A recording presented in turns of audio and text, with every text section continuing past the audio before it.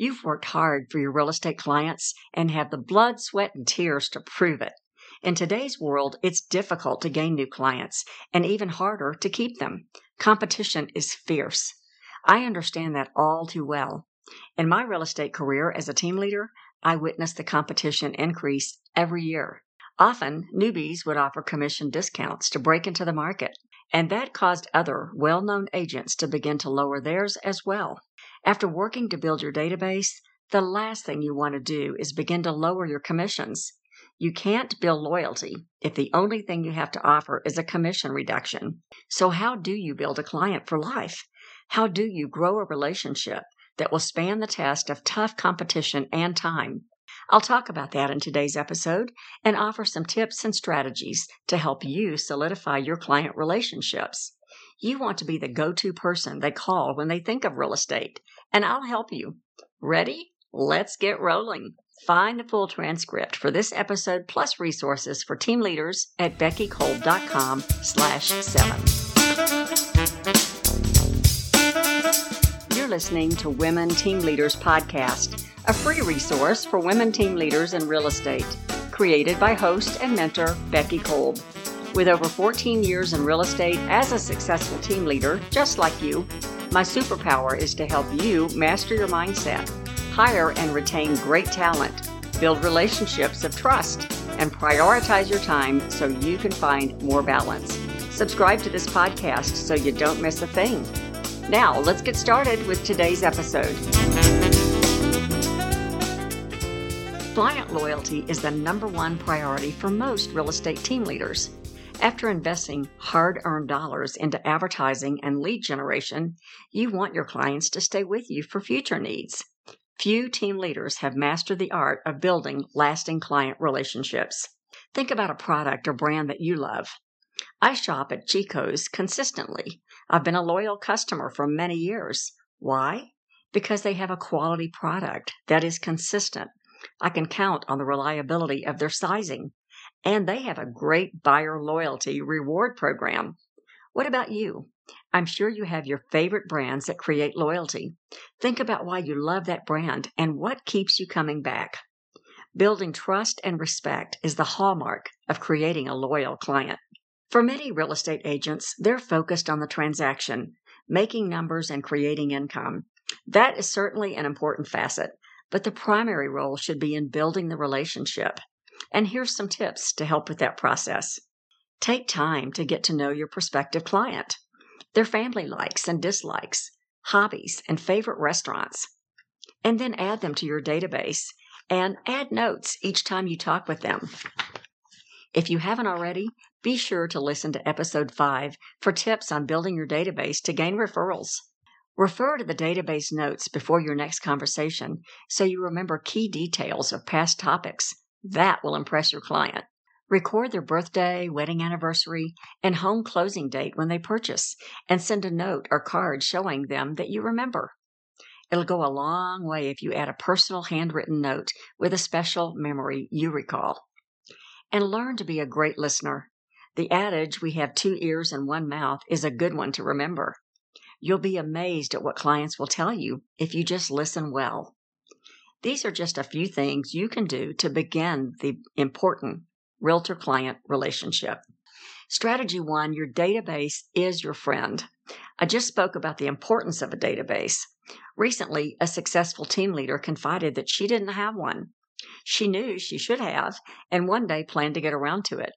She admitted that clients had fallen through the cracks and most likely cost her team some business. Why is a database a real estate agent's best friend? Because your mind is like a computer with multiple tabs open simultaneously, and there's no possible way you can remember everything without writing it down. When you're with a client, you think you'll remember, but other real estate demands take priority, and at the end of the day, you've forgotten details that are important to your client, and you've lost an opportunity to connect with that client on the issue in the future. When you record details of your conversation and experiences with your client in your database, you can set a reminder to stay on task. A client told me once they were in awe that I did what I said I would do. Wow! Doesn't every realtor? That's a big no. And it's where you can get a leg up on your competition. A client will be amazed that you remember to send a birthday card or an anniversary note. They think you're special to remember them, and you are amazing, partially because you had a great database behind you helping build that loyalty. When you allow things to fall through the cracks or miss important deadlines, you're opening the door for a competitor to walk right in. Don't let that happen. You've worked too hard to build your real estate business. Strategy 2 is to answer your phone. I know this sounds like a trite comment, right?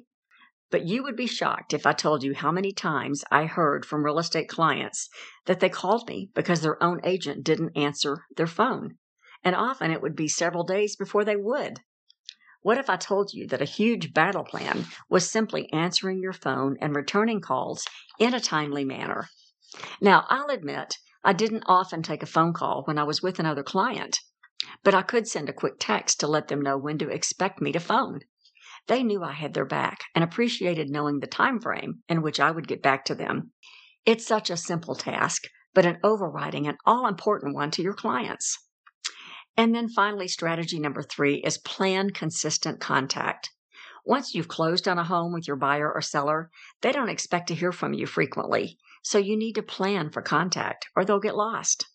When that happens, the door is wide open for competition to come in and scoop them up. And here's some tips for staying in touch with that client base. Quarterly contact, with 2 of those being a phone call and the other 2 being a text message or personal contact. That's a clear strategy for maintaining the relationship. Get creative with the phone conversations and use your database when you make the calls. Check in with them on something you discussed last time. Give them a real estate market update. Use your imagination and get creative. On your personal contact, think outside the box for a drop-off item to leave with your business card. Lender and title partners are a good source of ideas, and they may share the cost. A fun one that I did was a huge heart cookie wrapped in cellophane with a clever message that included my contact info. It was a great Valentine drop-off. You can also host a community event, such as a food truck at a sports event or a shred-a-thon for your community. And Pie Day is a real estate favorite during holiday time, where you can invite your clients and top sphere to stop by and pick up a Thanksgiving pie. I offered Costco pumpkin pies, and a title partner helped cover the cost. The bottom line is to find ways that will endear your clients to you. What do they want? What can you do for them? How can you provide value? Because I can assure you that much of your competition is not doing this. People do business with those they like and people they feel will take care of them. It won't keep 100% of your clients loyal, but it will be a great start, and it'll create some guilt pangs if they do consider changing to another agent. You don't want it to be because you didn't stay in touch and build the relationship. You've worked so hard to build your client base. Focus on the relationship and build a client for life. And until next time, stay focused and fearless. Thanks for listening today to Women Team Leaders in Real Estate podcast. I know you are an amazing leader who may have reached a plateau. Learn more about how I help women team leaders find ways to leverage your strengths and shift mental blocks that have held you back. If you're getting value from this podcast, please share it with others, and I will be honored if you would leave a review.